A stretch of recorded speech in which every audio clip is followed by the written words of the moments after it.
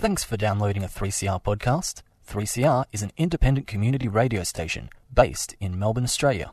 We need your financial support to keep going. Go to www.3cr.org.au for more information and to donate online. Now stay tuned for your 3CR podcast. I think 3CR is the voice of the people, speaking back to the establishment and telling them what they think, and sometimes it's something they don't want to hear. Queer in the Air would like to acknowledge that we broadcast on the stolen lands of the Wurundjeri and Bunurong peoples of the Kulin Nation, true owners, custodians and caretakers of this land on which this program is created and produced. We pay respects to elders past, present and emerging, and extend that respect to other Indigenous Australians who may be listening to this broadcast. We acknowledge the continued resilience of First Nation peoples in the face of ongoing colonisation and settlement. We recognise that sovereignty was never ceded and a treaty was never signed. You're listening to Queering the Air, critically engaged queer commentary with an interest on the intersection of queerness with other experiences of marginalisation. The show is presented by peers on the LGBTIQ+ spectrum. Follow us via Facebook and Twitter via the handle Queering the Air, and listen to our podcasts via 3cr.org.au/Queering the Air. Today's show is presented by MV and Naveen. Please be aware that today's episode contains descriptions and discussions of intimate partner violence, psychological abuse, family violence, domestic violence, physical violence, queerphobia, and mental health issues. If this is a trigger for you, please contact Lifeline on 13 11 14 or lifeline.org.au, Switchboard Victoria on 1800 184 527 or switchboard.org.au, or contact your state-based service. On today's episode of Queering the Air, you'll hear conversations on the topic of intimate partner violence in LGBTIQ+ communities. We also discuss the additional challenges queer people face in recognising abuse and seeking support, community accountability, and what healthy relationships can look like. In the first part of the program, we speak with Karen Field, CEO of Drummond Street Services and Queerspace, and a partner in With Respect. She has over 28 years' experience in developing, managing, and delivering a range of evidence-based programs and services to communities, families, parents, young people, and children. We speak about intimate partner violence in the context of queer relationships, why it occurs, and what resources people can access. In the second part of the program, guest Anonymous discusses her personal account of experiencing intimate partner violence in her relationship and its impact on her life. Anonymous has requested that she remain unidentified for this conversation. Now here is our conversation with Karen Field. We begin the conversation by asking Karen about her work with LGBTIQA+ communities. You're listening to Queer in the Air on 3CR Community Radio, 855 AM, digital, and streaming via 3cr.org.au/streaming. My name's Karen Field, and I'm the Chief Executive Officer of Drummond Street Services. I'm also the CEO of Queerspace, which has been an LGBTIQ specialist not-for-profit in a way, providing a whole range of services to the queer community and their families. I suppose I just want to draw attention to the recent Archer magazine entitled Intimate Relationships, Signs of Respect. And in that article, it talks about intimate partner violence and how it appears in such an insidious fashion. What can IPV look like? And especially when we're speaking about COVID-19 restrictions that are in place for Melbourne people during quarantine and isolation. Queerspace has known for some time and recognised the fact that, like our cis straight community, the LGBTIQ+ community also has experiences of both family and intimate partner violence. So we see some research says that we have higher rates as children and young people of experiencing family violence, and in addition to that, there's a bit of a problem in terms of just thinking, using the term LGBTIQ+, that actually says we are the one umbrella community. So within that, we even see higher rates for certain sections of our community. So, for instance, trans women are far more likely and have slightly higher rates than straight women, but also lesbian women in terms of family violence rates. Not that that we have massive amounts of research in this space, but it's really important for us to kind of understand, I think, the role and experiences of violence more broadly. Because if you have higher rates, what we tend to find is that if you've had higher rates of family violence, if you're more likely to experience abuse and sometimes violence in community, in workplaces, in schoolyards, what can happen is that for those communities, and it intersects with if you happen to be queer and you also come from a refugee community, etc., there's this kind of doubling of experiences of abuse and harm. And what that can mean is that you don't separate your experience of violence from one sphere of your life to the other. And if you take those experiences of violence into the way in which you establish and maintain relationships, sometimes it can be really hard to actually distinguish violence from your other experiences or harm. Now, when you talk about violence, most people think of sexual violence or physical violence, but there's a whole range of other means by which people can harm, and that can be about controlling you in terms of your finances, belittling you, controlling your access to your medications, threatening to out you and your family, all these other kind of things. And that can also include queer parents and carers who can cause harm to the people in their care, whether that be children, young people, elderly, parents, all sorts of other things. So one of the things that we're trying to do, and this is a coalition, I guess, of LGBTI specialist organisations, which includes Thorn Harbour Health, Transgender Victoria, Switchboard, and obviously Drummond Street, is to essentially do a lot of work to really not only respond to and provide a safe space for people to come to us who are experiencing harm or even using harm and get services. But in addition to that, is that we're trying to build an evidence base, a knowledge base of how that really plays out both across the community, but also within different ways in which we enact our sexualities. And that means that, what it means to, for instance, be a trans woman of colour, to be involved in sex work, to being a young person, to being a young trans person. What we're trying to do is unpack all those kind of nuances and really get a handle on the way in which violence and family violence plays out in our community. As you've mentioned, power and control is a determinant in a lot of intimate partner violence, family violence, and domestic violence. And you've also touched upon the more subtle forms like manipulation, financial abuse, and gaslighting. Can you discuss that in a bit more detail, how that come to fruition in relationships, and how does it appear? Because sometimes people don't recognize that this type of abuse is happening within their relationships or family dynamics. Yeah, gaslighting and the enactment and power and control over our intimate partners, but also can be over children.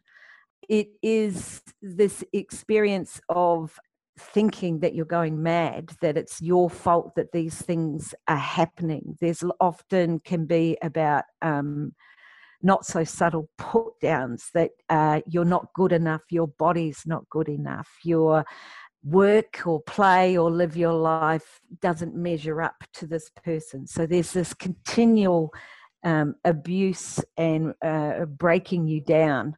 And sometimes that can involve also the way in which you control children Or we've also seen in relationships the way in which some perpetrators control the other parent through the children. So the threats cannot be, may not be enacted directly to that partner, but the constant fear of trying to placate someone, to calm them down. Otherwise, it's going to play out on kids. And so, it can be hard to spot for people, for often if, as I said before, if you've had lots of those experiences of homophobia and transphobia and abuse in your life, that you're already struggling with feelings of self-worth, so then you're in a relationship that's enacting those things as well. It's really hard to spot. It's hard to break those things. You take them on yourself and you think, it's my fault. I'm not good enough. I'm hopeless at this, or I'm not queer enough. I'm not woman enough, or and that's the way a person can exert their power over us and control us, both in terms of our behaviour, but how we feel about ourselves. And why do you feel sometimes people in these relationships and in these situations sometimes accept the violence that they're experiencing as a result of manipulation or gaslighting? Why does that occur? So you think it's a failure of you as opposed to, the failure of the behaviour of your perpetrator. And that's lots of people, take those experiences on and don't separate that from any other experience that they've experienced in their life. So the ways in which we relate to one another, the ways in which we're cared for, we're parented, our experiences kind of creates this sort of foundational platform for how we view ourselves and therefore what we deserve. We did a really interesting project which was about really deeply co-designing with the trans and gender diverse community in partnership with Transgender Victoria. And it was supposed to be talking about what a respectful relationship, and getting ideas from trans people of colour and right across the kind of breadth and depth of the trans and non-binary community, around what did safe, respectful, nurturing mean to you. And what we started to hear from people was this deep story of not feeling safe and respected and valued in every sphere of their life, whether that be through just the, seeking medical support within their school, growing up, and family, etc. And that is internalized by people. Those experiences are internalized by people, and so it's really hard to say, this is violent, this is an abusive relationship, and I should do something, or I'm worth more than that, if that's your total experiences in life. And if you don't believe you deserve, why would you leave an abusive relationship or even identify violence at times? And I think these are the things that we see often when if we talk to lots of women in relation, cis straight women who experience family violence, particularly those women of colour. There's this kind of common experiences of not having, or deeply feeling that somehow you deserve this. What's happening to you, you deserve. The other thing to say to that is also, let's face it, to leave relationships, especially where kids involved, and especially in queer, it doesn't mean that your life's any better. And in fact, can set up what we know for people who leave relationships where kids are involved is that it can set them up for financial hardship for the rest of their lives. It can mean for a lot of queer people that they walk away from many of their family of choice, their support networks, their queer support networks, because I think we've got a long way to go around the queer community standing alongside victim survivors. And we've seen lots of experiences where the community don't have a framework around response themselves.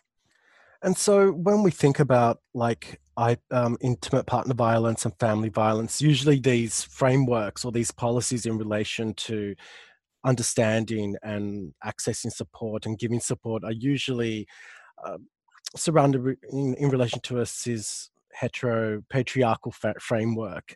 So what does that mean for queer folk, and how do we hold space for queer people that are experiencing intimate partner violence, including family violence and domestic violence? And what does community accountability look like? I mean, you've touched upon it a little bit now in your last answer.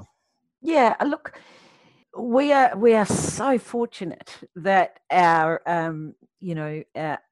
cis women and the kind of feminist movement have laid an evidence base and a platform for us to think about the way in which violence occurs, the impacts of misogyny, the impacts of patriarchy, which are the same things that drive racism and ableism and all those kind of things. So that is a deeply embedded evidenced framework that we can build off. But again, I think the kind of feminist movement has had to really now grapple with the impact of intersectionality as well, and the the layering of ways in which people experience marginalization and abuse and structural inequalities and all these things. And I think this is a moment in time that the queer community has to unpack that for itself as well. And I still tend to think that two things, that we're not taking away from that feminist, platform and evidence base, but we may well be adding to, in terms of really trying to understand the multiple ways in which people experience family violence and community violence and discrimination and all those things. And queer will have to do its own work in understanding the experience of queer First Nations people, queer people of colour, class, all those things that often when people talk about queer, it's like we're one community.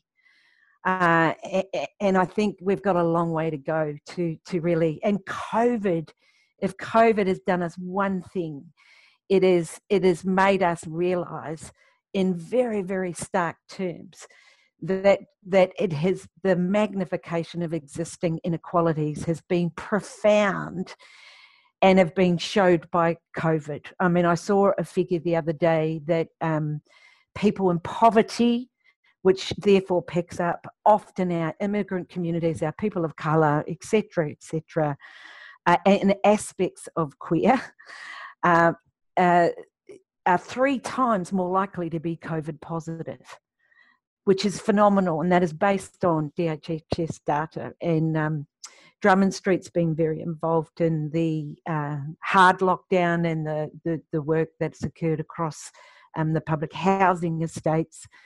The public health response that came along with a coercive police response to essentially, which was driven by a failure of successive governments over decades for our public housing, residents, made it look like and appear to the media that was a failure of them and not a failure of racism, of discrimination, of creating the very conditions that actually had a massive public health cost. And that's the same for our queer asylum seekers who have no income, our very many trans women who we work with from Malaysia, from India, who have escaped family violence, who through this pandemic have been left with have no income. Their housing has folded. They've moved in together. We're having to provide basic food and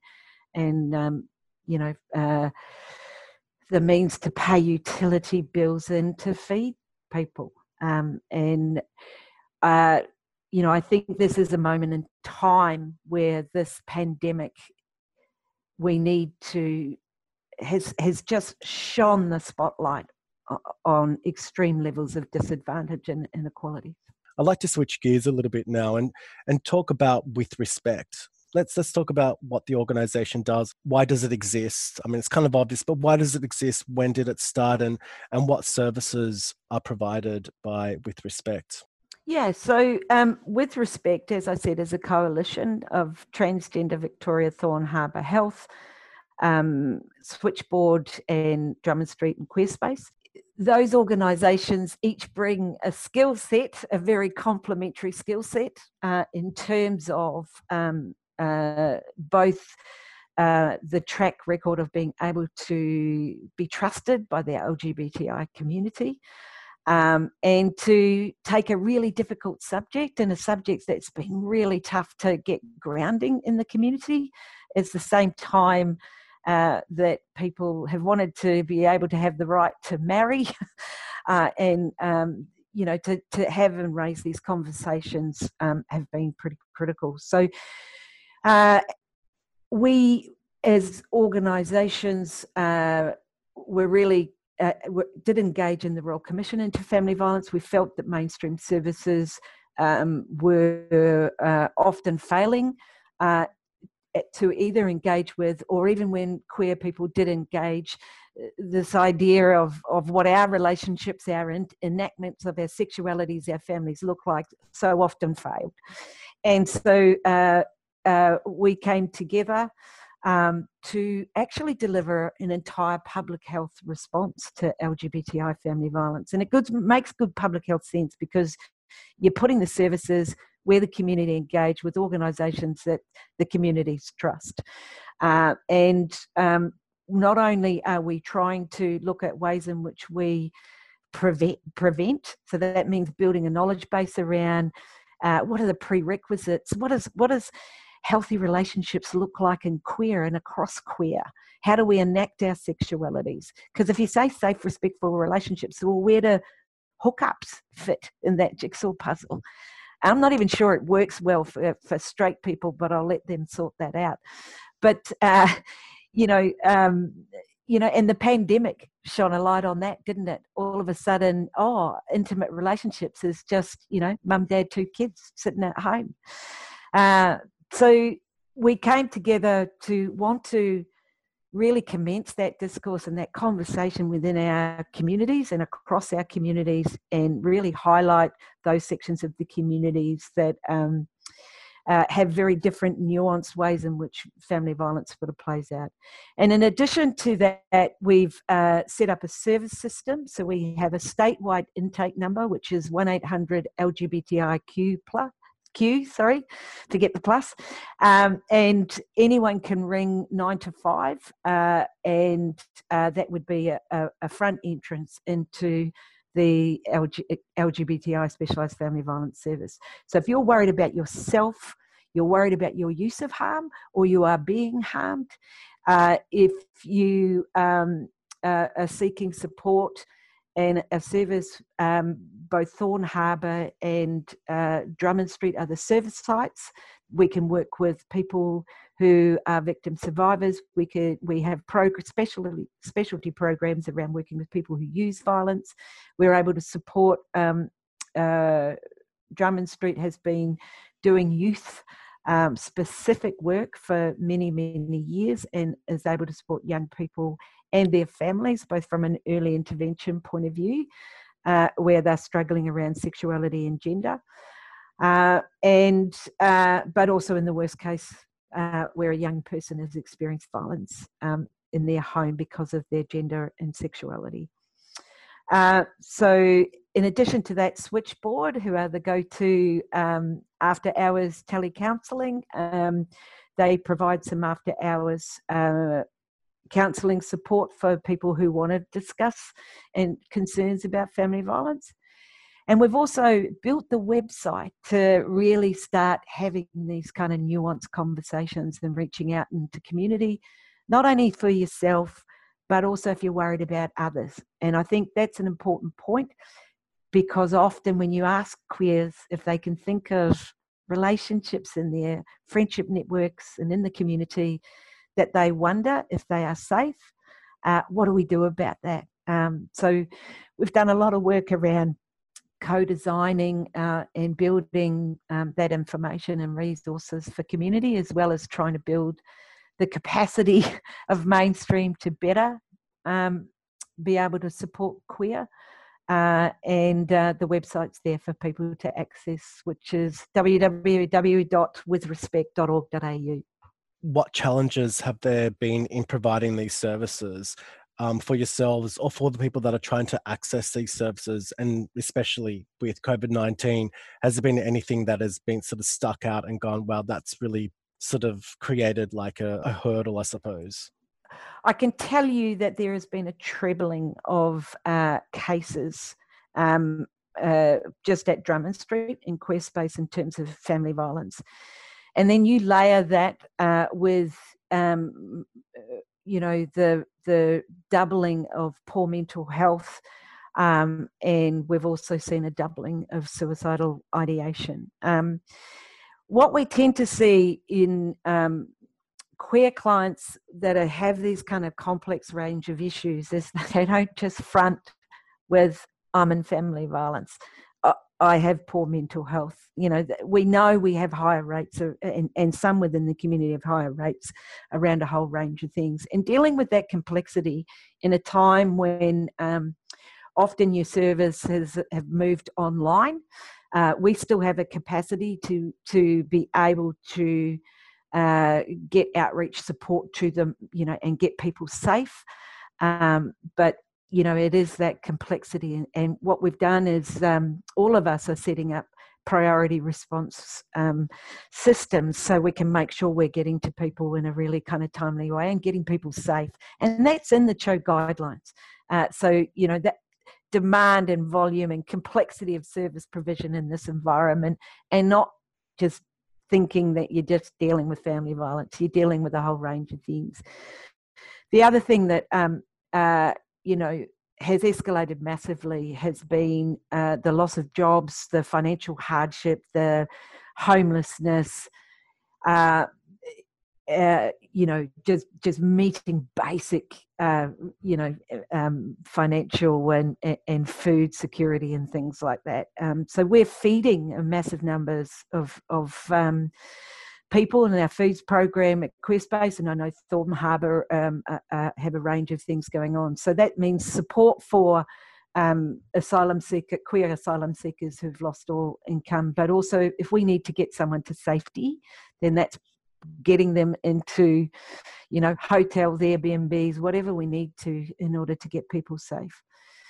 I think the other thing that's really important to acknowledge in this space, particularly for queer, particularly for certain sections of the queer community, and that intersectionality plays into that, is the real fears around community policing.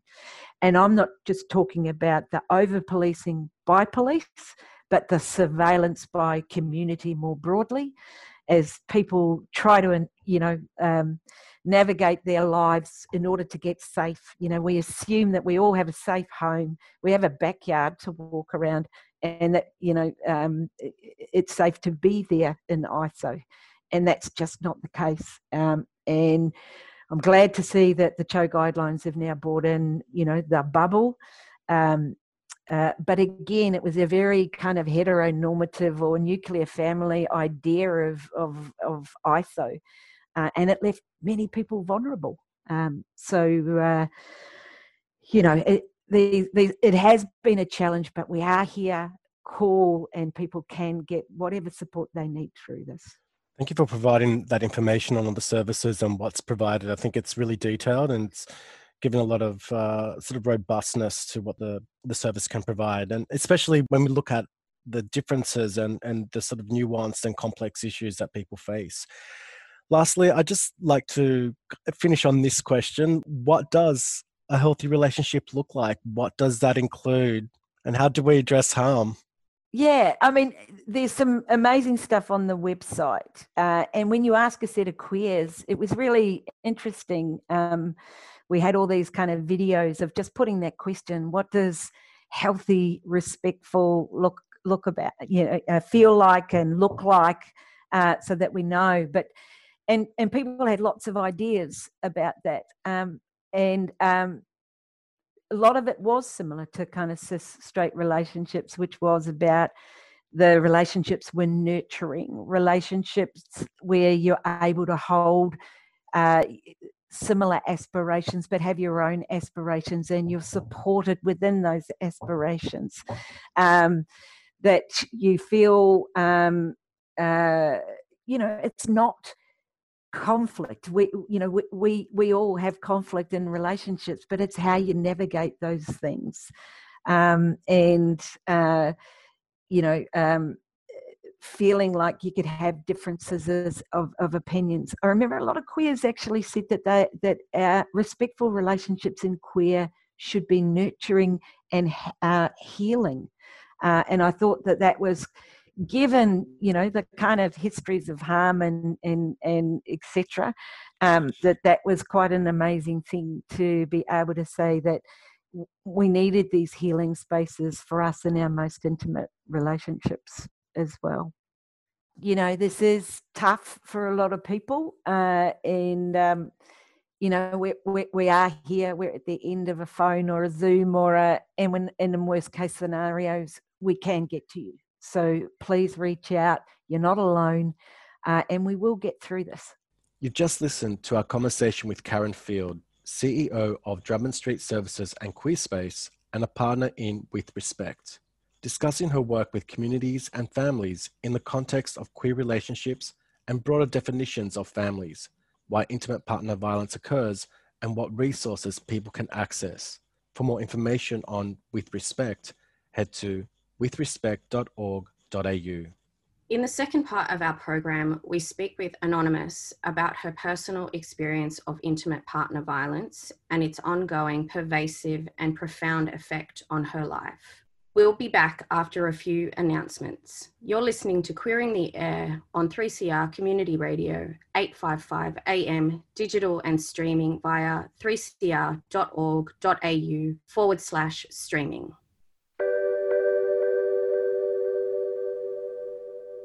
Since the pandemic was starting, I think what we've seen that any pre-existing inequality and discrimination was actually really heightened during the pandemic. For LGBTIQ people seeking asylum, the differences were in the fact that as any other asylum seekers, they are on bridging visas. And it is really difficult to find employment on a bridging visa. A lot of LGBTIQ people seeking asylum are not eligible for Medicare. And so in situations before when they were able to work and had any specific medical needs, now there was no jobs anymore. People seeking asylum are not eligible for any government income support. And so for many, that meant that they cannot meet their health needs at all.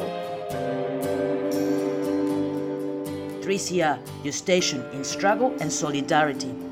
To donate, go to 3cr.org.au.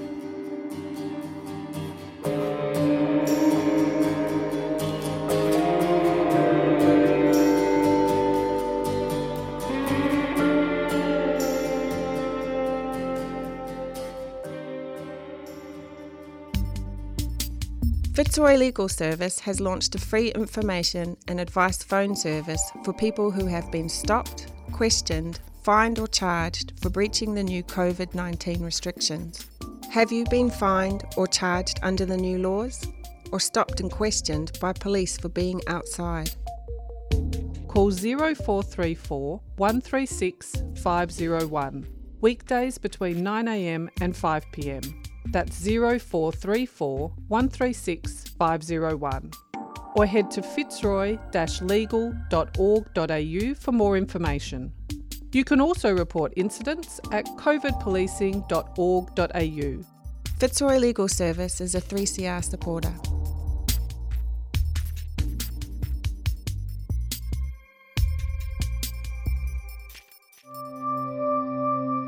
The Rainbow Door is a free, culturally safe, specialist helpline for all LGBTIQA+ Victorians.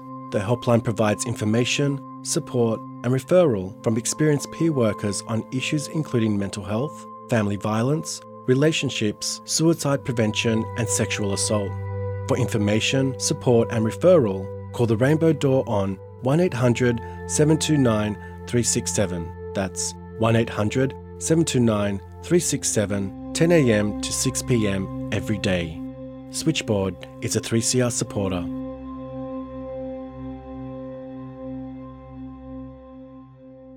If you've just tuned in, you're listening to Queering the Air on 3CR Community Radio, 855 AM, digital and live streaming via 3cr.org.au/streaming with MV and Naveen.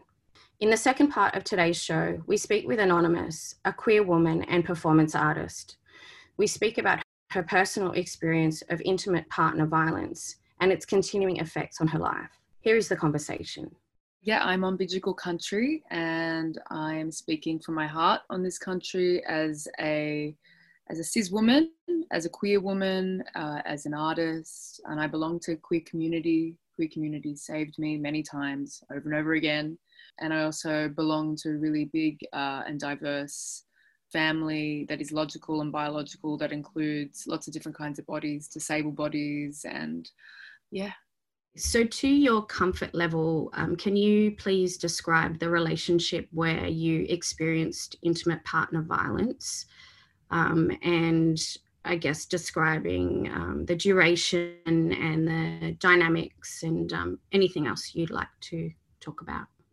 It's interesting to reflect on this time in my life because much like was the information that was railroaded into me during the court case that happened at the end of this time, it's time and is very blurry and experience is very blurry. So, but I do know that the relationship was about a year long, and this person is also within the arts community, was a performer, and that's how we met, kind of on the road in the festival circuit. So we began a relationship, and it turned into a more serious relationship where we were traveling together and seeing each other a lot, and eventually they were living in my family home with me when we were both in between jobs and figuring out things. And they are a very charismatic person. I was immediately attracted to their big, beautiful personality, but from the beginning of the relationship, they quickly displayed violent behavior, and this behavior escalated throughout the relationship and intensified as we became more intimate, and then other crises appeared, like them losing their job, them abusing people on the job, that information getting back to me reacting to that, them reacting to the information being public, my best friend dying. A very strange, tumultuous time occurred which is very blurry for me, but the relationship was strange because it was very passionate, but when I reflect upon it, I realized that this person, whether they realized they were doing it or not, was manipulating me psychologically, and then when things escalated would become very violent. They would, and this would often be associated with their intake of alcohol, but not always. I ended up breaking up with this person, but only after finding out that they had been seen with somebody else. I'd kind of held on with a very strange stoic idea around understanding, which was tied up mingling with my grief about losing my friend and not wanting to be alone, which made the situation really dangerous. And I ended up ending the relationship. And my mother, who I have a very close relationship with, bore witness to my grief. And I ended up telling her the full extent of what this person had done. And she said to her, you should tell the police, which was very uncomfortable because I feel uncomfortable with the police. But I made that decision because this person was going to wipe me from their life, and they were going to go out and continue to perpetuate this behavior, which I had a pattern of behavior. And I felt like I wanted to make some kind of mark on paper and take some kind of action to hold this person to account. It was either going to be, you know, some kind of vigilante justice that I could have organized, but I don't want to bring more violence into the world. It's a very difficult thing to talk about because I have experienced violence. This person is also a cis man. They are heterosexual. I'm queer. Some of their psychological abuse was bound up in saying very cruel things about my place within the queer community and their own internalized homophobia and racism. And it was a very toxic, strange way of relating to someone, because they would have these outbursts and then become kind of catatonic. And then I would do a lot of nursing and care to coax them back into being okay. And then I moved forward all the time, kind of hiding this from my friends, although I opened up to some friends about it, but I was trying to rationalize it. And I don't regret that I behaved that way, because I understand why, and I only speak from my experience, why women or people make space for people like this, because we understand people's breakdowns. But it's so dangerous when it's somebody that you've been intimate with and you have this connection with, and you're craving touch and feeling safety. And so time passed, and then there were 2 more occurrences in my family home where this person was being really callous. Which I'm fine to say, became hysterical at this callousness and also the history. And they then strangled me, and that happened twice. And so they weren't charged with those accounts because there wasn't enough evidence, but that did happen.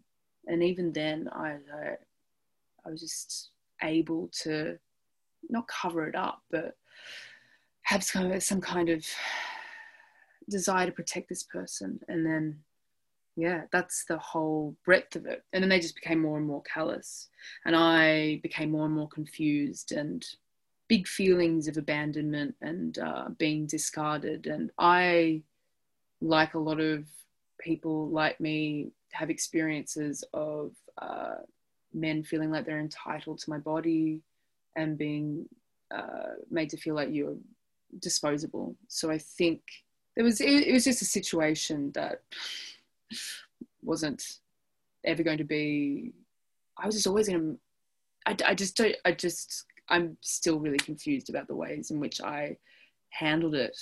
And I'm trying now to still unshame myself and understand that I didn't do anything except try and help a person. But that's why we have to talk about violence, because people don't talk about it because they feel ashamed.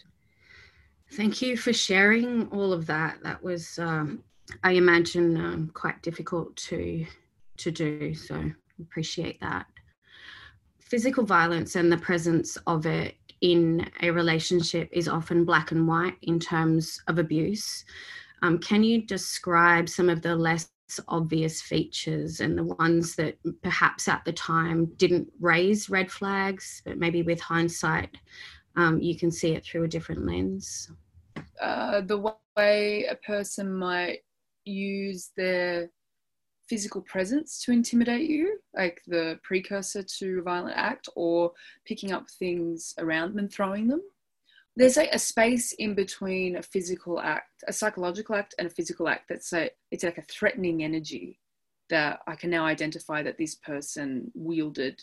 Often had an energy of like something had happened to them, like the world was against them and they were merely just reacting to it. It was a real, like a sense of injustice that they were erupting out of. So yeah, the red flags are, well, you shouldn't feel scared of another person. Yeah, it's difficult to speak about because also his defense attorney just was such a disgusting example of patriarchal systemic violence. And I'm so lucky that I have the support network that I did and my history of being able to articulate myself, because not enough people don't say anything, because that it's legal for defense attorneys to humiliate people on the stand. There are flags, but our society, we don't get taught, we don't talk about how to be intimate with each other. We talk about this as sex education, but what about like emotional education with our intimate partners? How to communicate. There's so much trauma in our families. There's so much trauma in the land. There's so much trauma in white people's bodies, that there's a schism that's happening. That means that this is a real problem that we need to start addressing in children's education, you know.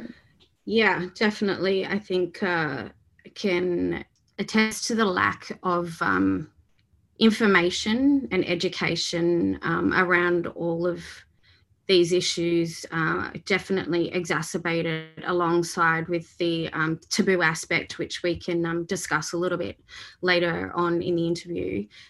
I think that it perhaps makes sense to ask you now about your experience with the law and the police, and what can you talk to us about that, please? Yeah, I remember that day I was sitting on this bed and my mother, my amazing mother, she's like, you have to do something, not just for you, but for the other women. Think about the other people. I'm like, yeah, the other women. And that's what I kept chanting on the stand to myself as well when I was cross-examined for 3 hours. I just kept saying, all the women, all the women. But that day when I just rang the police, I said, I'd like to make a statement. And I made it, and they said, based on what you've told us, because domestic violence is such a huge issue in Australia, in the world, they sent around 5 police officers to my house, and one of them was a woman, and one of them was the head of the domestic violence unit. Now, I've spoken about this with people, and I'm like, wow, 5's a lot. But then they said, oh yeah, but what about all the times they've been sent around to places and the violent person's still there and they have to disarm them? And so it's complex, but it's definitely strange and frightening and intimidating to have these hulking figures who all have that, they have that assimilated cop energy in your living room. And they took my statement. The officer that I dealt with, that was a woman, was kind to me, but obviously very busy, because there's lots of cases like that.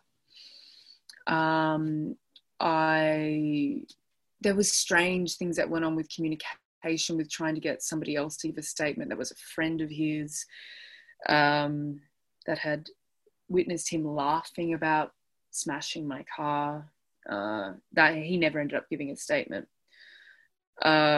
which was twisted. But the cops lost evidence. They lost his statement where he admitted to smashing the vehicle. So the experience was sad because the system's broken, because it's robotic, and it was, that this is, because the evidence is this and that. There's no sense of spiritual care in a way where both parties, the person that's being accused and the victim, kind of being tended to in a holistic way. For him, he got stood up and then he got charged. He got a fine and kind of an AVO, but no compulsory therapy or community work. It's very, there's a real lack of care. But, you know, how do we dismantle this system that's just overrun with the problems of a society? Like we have to rethink how we are living with each other, and then what justice looks like, which is something I've just been obsessing over. What is justice? What's justice? Because then I don't want to humiliate him. I just wanted that not to ever happen again. And also you can't actually do that to someone. You can't stop someone breathing and then keep on going in your life behaving that way, because it will. And statistically, if somebody acts out in that way violently, they'll do it again, or it will escalate and get worse. And how did your family, friends, and community react when you spoke out about your experience? My reaction, I reacted when it was a clean cut, the relationship. They're like, oh, I'm disposable. You did all these things to me. I've held all this energy and now I'm going to rah. I never said their name publicly, but I did message a lot of people like, you need to know that this person did this, and you need to know, and everyone just needs to know. Why doesn't anyone care? Because there was this overwhelming sensation of like, this is just going to be like the times in the past that had happened. The thing happens and everyone goes like, that happens because it just happens, you know? Like the sessions guitarist for The Prodigy once strangled me at the Big Day Out after party at Oxford Art Factory in 2009, and the head of the Big Day Out and Oxford Art Factory stood around me in a circle and said, don't you know who they are? Don't go to the police. I did go to the police, but there wasn't enough evidence. But just this culture of just don't make too much fuss about it, because that's just normal what happens, and just carry on. But my family, my community were supportive, but I definitely still have the experience of moving through the world, making eye contact with some people, feeling it strange, going, oh, is that a person that's read that and thought, oh, here's a hysterical bitch just trying to get some attention, and here's somebody who's out for some attention.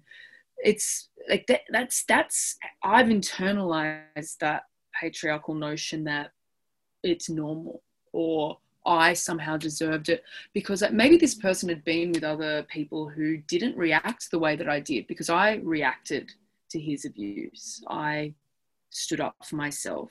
Yeah. I'm very lucky. I've got amazing community around me. I don't regret speaking about it publicly. And at the moment, I'm trying to write about it in a way that's cathartic and healthy for community, because I'm also aware of the privilege in my body. Like I've experienced this violence, but it's also a violence that lots of different bodies share in lots of different ways. And I was able to access help in a different way. So it's been a very roller coasting experience of feeling seen and feeling invisible. And do you think that, this goes off actually what you were saying, but do you think that discussing intimate partner violence is a taboo? If so, why? And I think you've spoken about it, but perhaps we discussed whether or not you would remain anonymous during this interview, and I think it's all tied up in I guess what I'm asking you. So is it a taboo, and do you think that it differs within the queer community as well? And what are the differences? I think that queers are better at talking about hard, messy things. I think they are, and that's why I think that I've been gifted the ability to speak out and speak to from queer community, because queers are about justice and love and truth. And complexity. You know, talking about intimate partner violence, talking about violence is taboo, because I feel like there are two things going on within the status quo of shame, of the hetero matrix, like these are the way things are, and you just don't talk about it. And then also people feeling like they don't want to burden other people, like that other prong of shame. I can't speak to this thing because it's too painful. We're not connected to healing pathways that are about telling stories with each other that are difficult, which is dangerous because it doesn't make space for people who've perpetrated violence to also be accountable and speak to it in ways that could be healthy. We've got to make space for the other way of being, for maybe not from the victim, but compassion or different languages around speaking about violence, because silence is dangerous. Yes, 100%. What advice or words of support would you give someone who has experienced intimate partner violence? You are deserving of love. You are deserving of safety. You are not wrong. You can ask for help, and you will be seen, and you will rise again.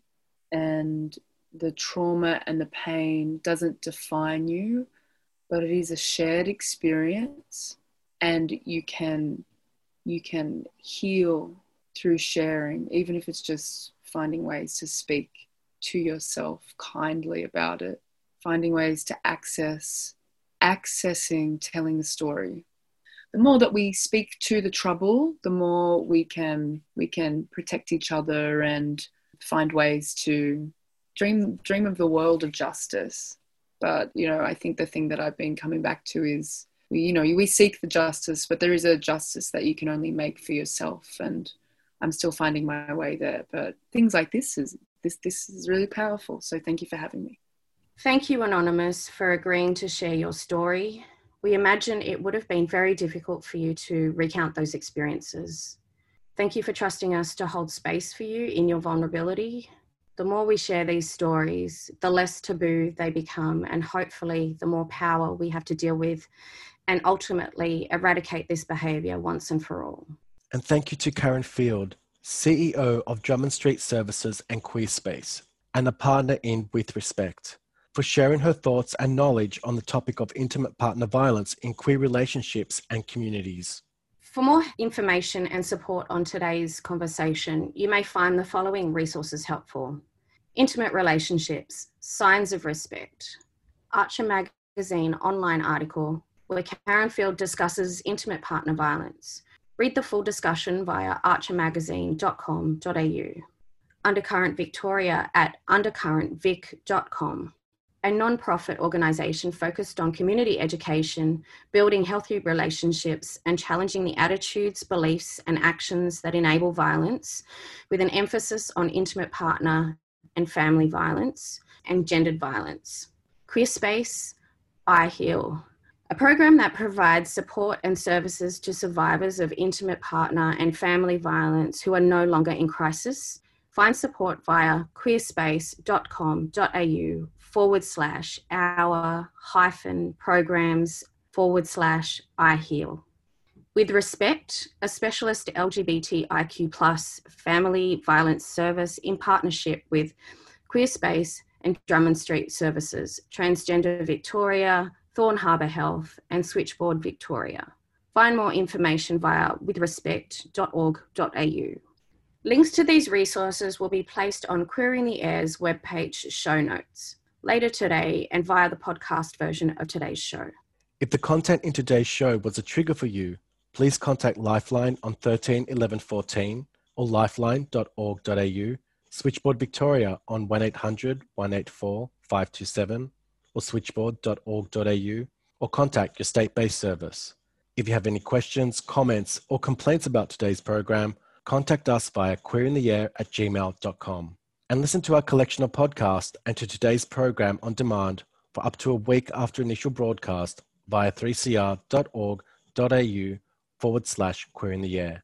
Up next is Arabic music program, Salam Radio Show.